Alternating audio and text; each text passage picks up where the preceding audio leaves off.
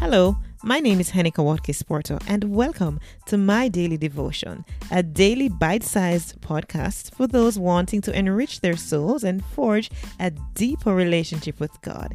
It is pure, unpretentious, and raw, which flows from the heart, fostering gratitude, peace, and a sense of abundance.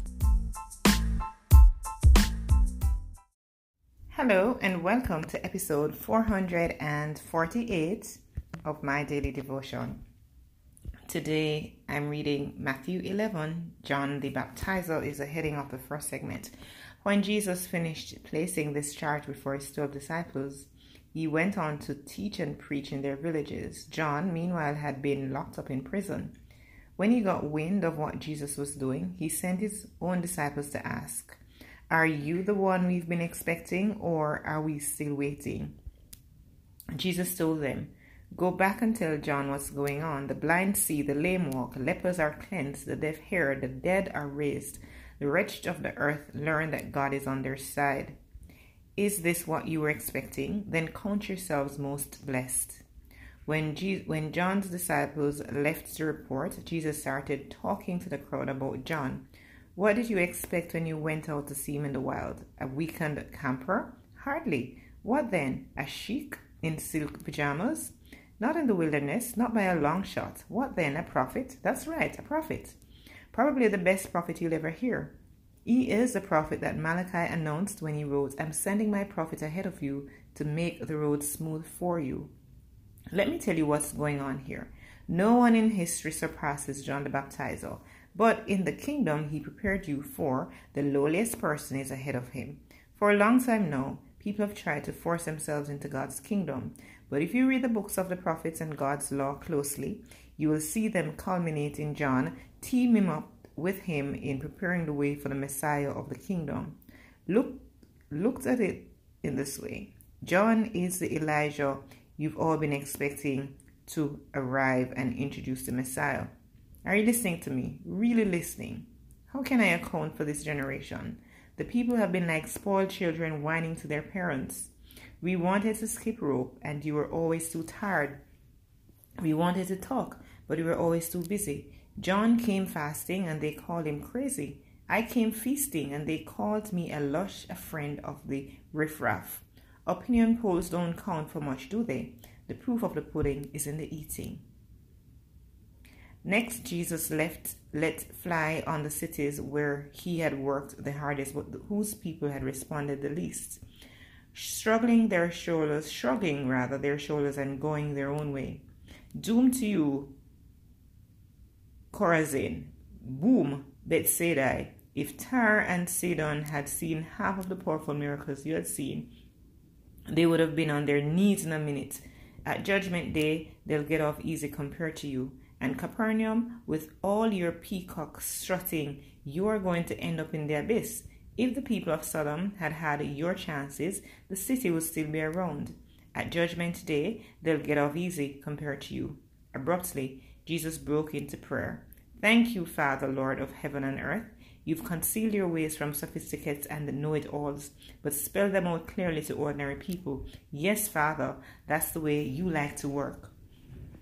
Jesus resumed talking to the people, but now tenderly. The Father has given me all these things to do and say. This is a unique father-son operation, coming out of father and son intimacies and knowledge. No one knows the Son the way the Father does, nor the Father the way the Son does. But I'm not keeping it to myself. I'm ready to go it over line by line with anyone willing to listen. Are you tired, worn out, burnt out on religion? Come to me. Get away with me and you'll recover your life. I'll show you how to take a real rest.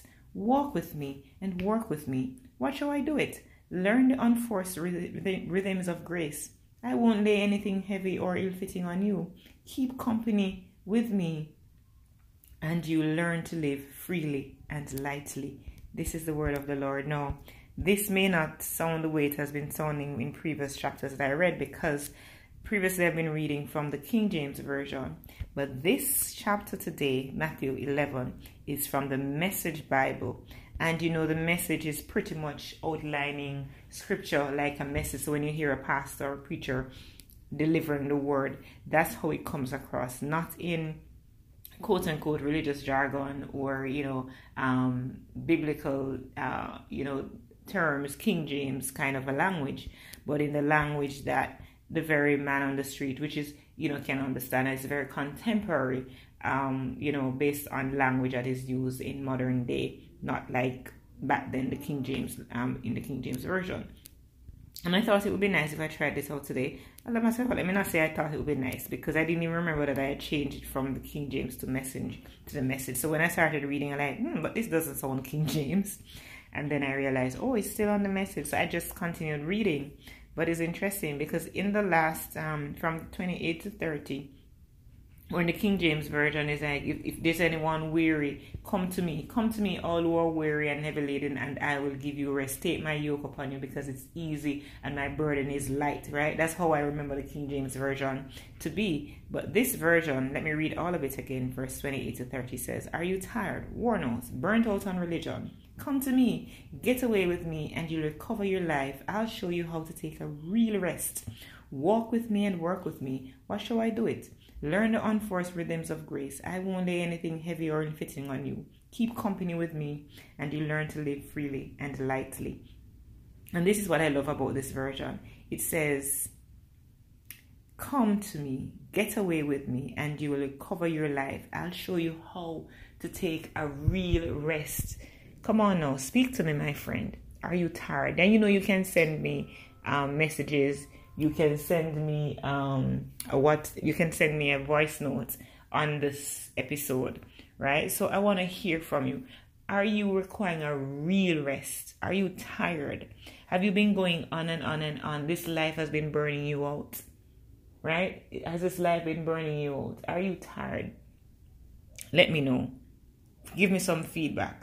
Right? But here's a good thing. If you're tired, if your answer is yes, you can take a real rest with Jesus.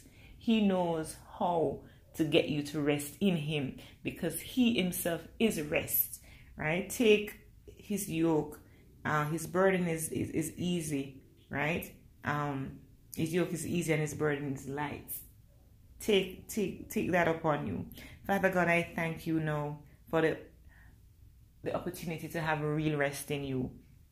Lord God, sometimes we go about our daily lives. We're so tired. We're so exhausted.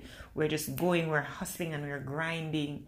And God, this life becomes just a bit too much because we're not taking the rest. We're not respecting our bodies, presenting them as living sacrifices. And so self-care in many instances, too many people, God, are not taking care of their bodies. I remember when I became so burnt out because I wasn't taking care of myself.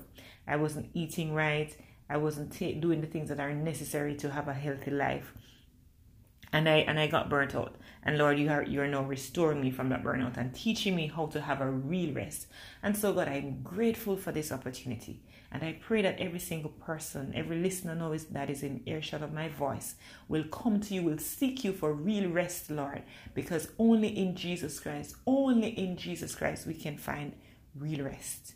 Real rest. Real rest. Real rest. Thank you, Lord. Thank you. Thank you. Thank you.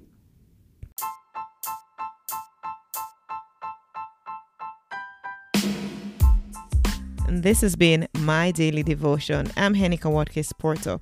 Catch me at henikawatkinsporto.com for all other things that I'm involved with. See you soon.